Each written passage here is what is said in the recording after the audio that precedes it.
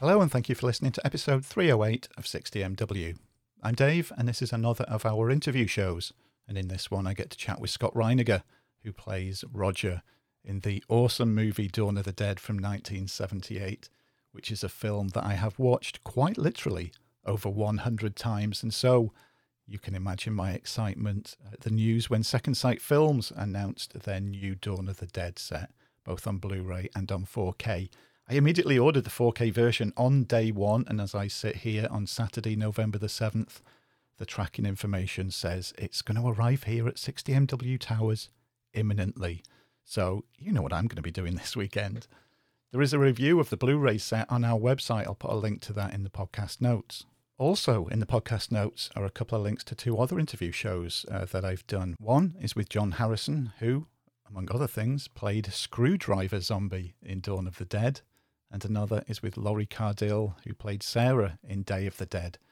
So I take it that you're listening to this, you're a big fan of the George Romero zombie movies, please check those out too. Easily done, like I said, just check the podcast notes and links to those will be there. And so I had 15 minutes to have a chat with Scott. I was lucky enough to meet him earlier in the year before lockdown happened here in the UK at the Weekend of the Dead event in Manchester. Lovely, lovely guy. It was great to have another chat with him. Hope you enjoy it too. So here you go. Here's me and Scott chatting about Dawn of the Dead. In 1968, George Romero brought us Night of the Living Dead. It became the classic horror film of its time. Not that room! Not that room! Now, George Romero brings us the most intensely shocking motion picture experience for all times. It gets up and kills. The people it kills get up and kill. This situation must be controlled before it's too late. They are multiplying too rapidly. Dawn of the Dead. Meet me on the roof at 9 o'clock. Getting out. I don't believe We're it. going to What? get out in the chopper. We've got to survive. Somebody's got to survive. They kill for one reason. They kill for food. They eat their victims. Imagine, if you will, that something has gone terribly wrong. Shoot it, man. Now, accept the fact that there's no escaping the horrible consequences. George Romero brings back the dead. Night of the Living Dead has ended. Dawn of the Dead is here. We must not be lulled by the concept that these are our family members or our friends. They are not. They will not respond to such emotions. Operator dead. Post abandoned. We may never get out of the room. It's everywhere. What the hell is it? Looks like a shopping center, one of those big indoor malls. What are they doing? Why do they come here? Some kind of instinct, memory, what they used to do. This was an important place in their lives. What is it? We've got a war.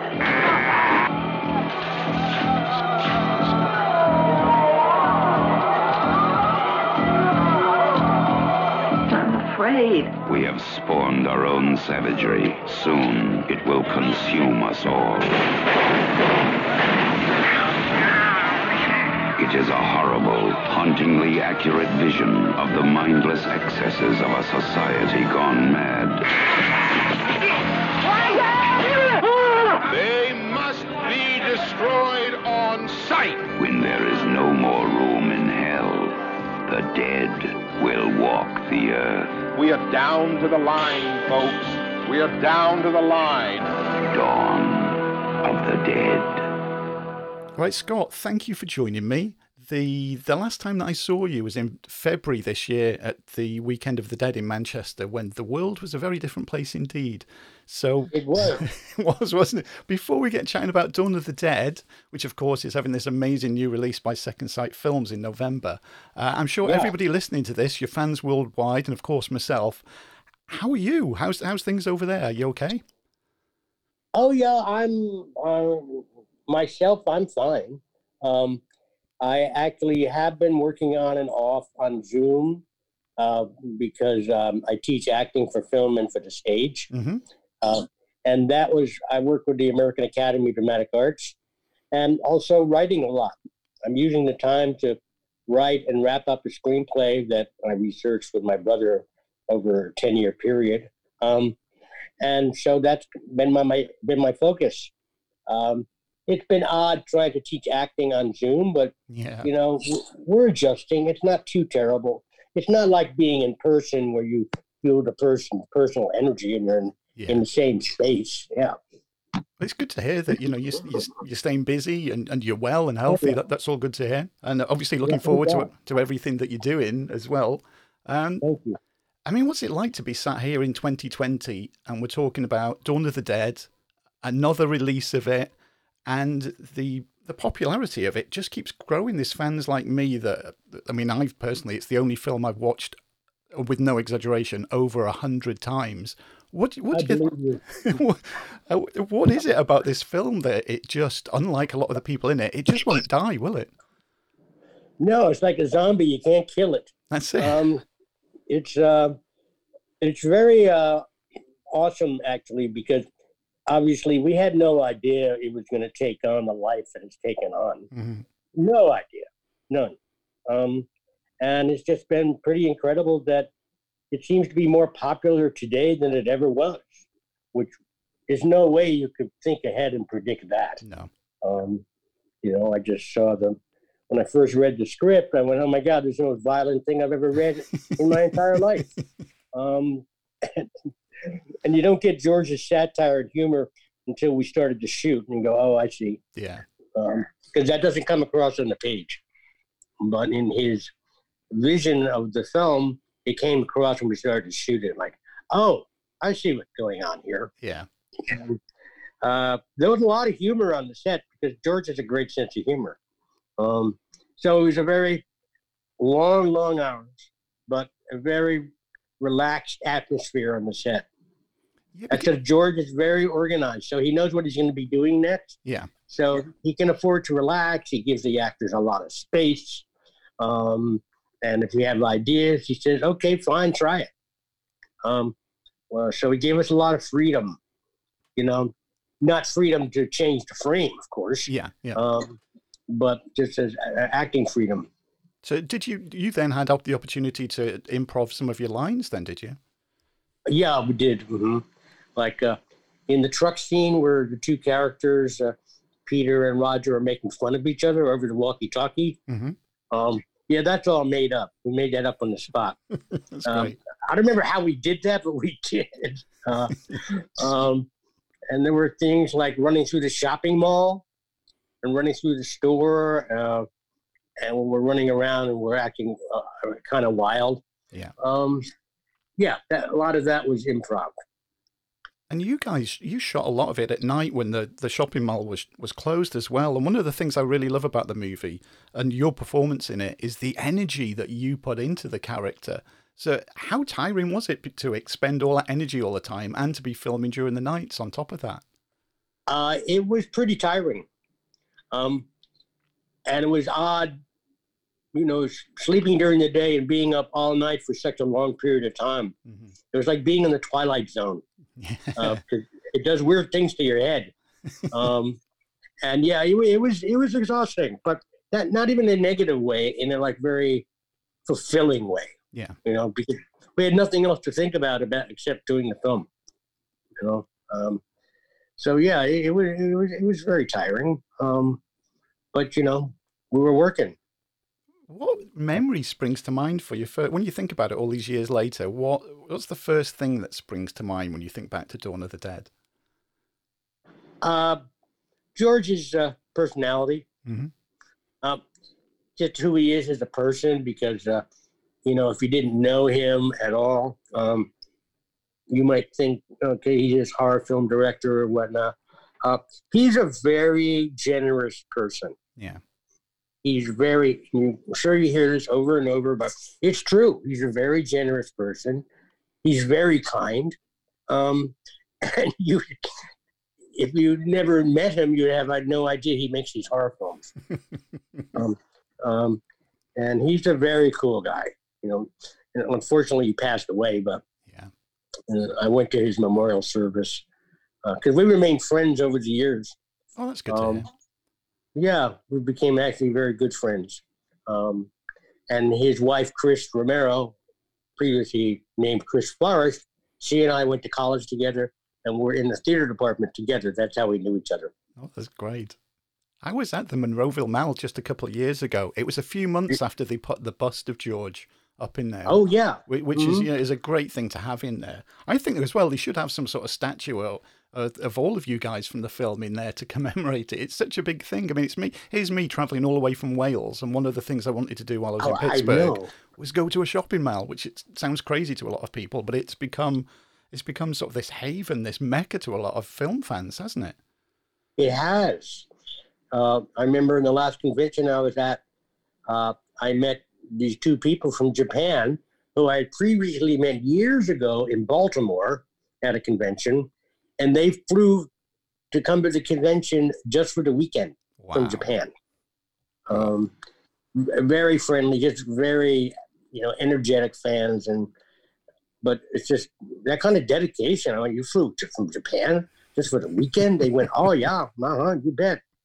So people have a lot of dedication to the film, the ones that love it. Oh, yeah. I mean, it is so widely and deeply loved by people. And I think the new generation of fans that are discovering it now, I think one of the things they don't realise is what a big deal a shopping mall was back then. Yes. Good point.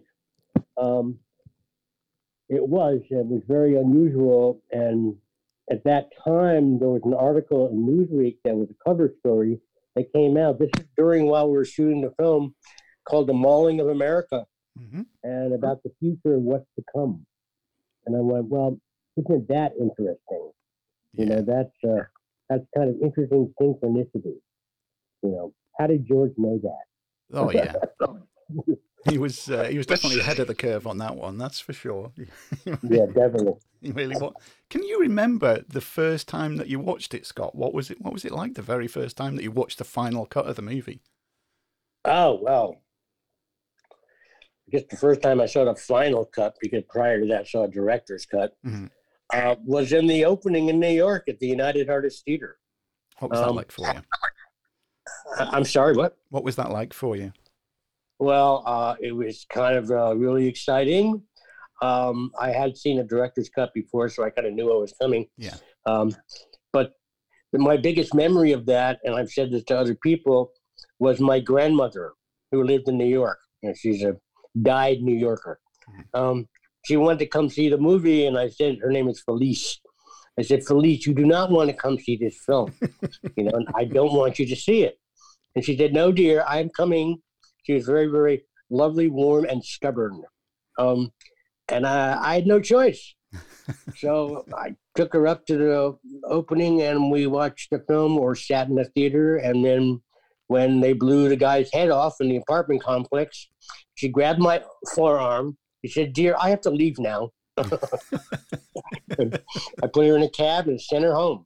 I said, I told you that you want to come see this movie. She goes, yes, dear, I wanted to see it because you were in it. Well, okay. That's my biggest memory about the opening night in New York. It's great, though, isn't it? Because this is a film. It's got everything. It's got those huge gore effects. It's got humor in it. It's got social commentary in it. George just threw everything in there, and it's still so relevant today. Yeah, isn't that bizarre, huh? It is, isn't it? Yeah, it really very is. bizarre. It's good, and a lot of the indoor shots. Of course, in the mall, there's a lot that happens inside J.C. Penney's, which isn't in the Monroeville mall anymore. Of course, not anymore. No. What was it like filming all the stuff in there? It's like a little kid's dream to have the run of big apartment stores. Was. My kid in the candy store. Now, all the set pieces or props that we used were all brought in, by the production company. Yeah. But it looks like it's, everything belongs to the store, or anything that we used in the store, I guess, was rented or purchased ahead of time. But yeah, that was a lot of fun. Running around, in a mall, in a store, the Pennies, and, running around with guns and being very, very silly. Yeah, that was a lot of fun. Did you keep anything? Did you keep anything? Sliding down the escalator. Oh, that's such an iconic scene, isn't it? With you sliding down there. That alone looks such a hell of a lot of fun as well. So many people still want to do it. Yeah, in the script it says Roger runs down the escalator. That's what it says, something like that. And I was looking at it and I said, George, what if I slide down the middle? He went, what? I said, what if I slide down the middle of the escalator? And if you could have somebody spot me at the bottom, so I don't fall and break my back or something. He went, okay. And we did it in one take, and that was it. That's amazing, isn't it? It's just something like that just has lived in so many people's memories for so long, and just love watching that. Yeah, it's incredible, And then they put those steel nubs in the middle. Spoil everybody's fun. Totally spoiled everybody's fun. So I don't know if they blame me for that or who knows. Did you keep anything from the shoot, Scott? Have you still got anything from your time on Dawn of the Dead? That's a good question. No, I don't actually. Savini, who I love and adore, he took a lot of stuff himself. Yeah. Even my costume, my SWAT outfit. Oh, wow. And he took a lot of stuff. I don't mean that negatively. He just did. Yeah. And I see him time to time at conventions. If there's one thing that you could have, what is it that you'd like to have had from that shoot? I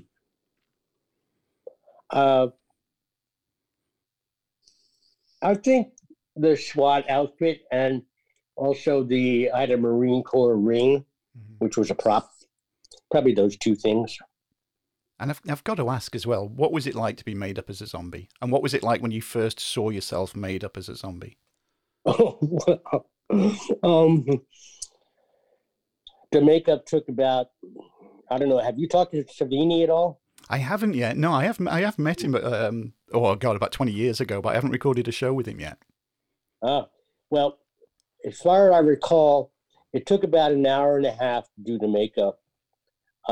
It was a really relatively simple process. What he did was he put this very thin tissue on my face, and then he would spray me with some kind of solution. I don't quite know what solution was. It might have been just water. But then he would blow dry my face. And he did that over and over and over and over. So then as it dried, my skin would shrink. Yeah. Right? And would get all wrinkled up. And once he finished that part of the process, he put makeup on top of it. So there's no prosthetics, there's no latex, nothing. Wow. That sounds great. I couldn't talk. I think everybody that watches it would love to be made up as a zombie as well. It's one of those, again, childhood dream things, isn't it? Oh, yeah. Just kind of crazy. Couldn't predict how the film was going to have such a long life. Exactly. Yeah. Well, I know we've come to the end of the time. I could talk to you for hours, Scott. I really could. But on behalf of all of the fans worldwide, and of course myself, like your character dies in the film, but your performance in it will live forever, and I'm so glad it does. And thank you for spending some time with me. And I look forward to, 8 years' time, the 50th anniversary of it. Let's get back together and have another chat and spend some more time talking about an awesome film. I'll be ancient by then. All right. Well, lovely to speak with you as well. You too, Scott. It's been an absolute pleasure. All right. Thank you so much. All right. Thank you. And the alarm bell, as always, brings to an end another interview show. Another that, again, as always, I'm very excited to do. You know by now, I always enjoy doing these interview shows, chatting to people whose work I really love. And Dawn of the Dead, like I said, my most watched movie of all time. Having the chance to have a bit of a chat with Scott was an absolute thrill. Again, please go and buy the amazing set from Second Sight Films. There will be a link in the podcast notes. Lots of links in the podcast notes this time for you to check out and click on. It is the definitive set that's out there. There's so many different versions out there, most of which I've got from VHS through to Laserdisc and DVD and Blu-ray and soundtracks on vinyl and so on, but this is absolutely superb. So again, please spend a few minutes to read the review on our website. I've got plenty more interview shows already in the can, as it were. Lots more being planned. And of course, across the whole team, we've got so many different podcasts for you to listen to. So whether you like interviews, movies, music, video games, we've got it all covered. We are the audio buffet of podcasts. So please, if you're new to us, thank you for listening. Have a look at what we do and have a listen to the odd show. I'm sure there's something else that you like. And so, until next time, thank you for listening, and we will be back again very, very soon.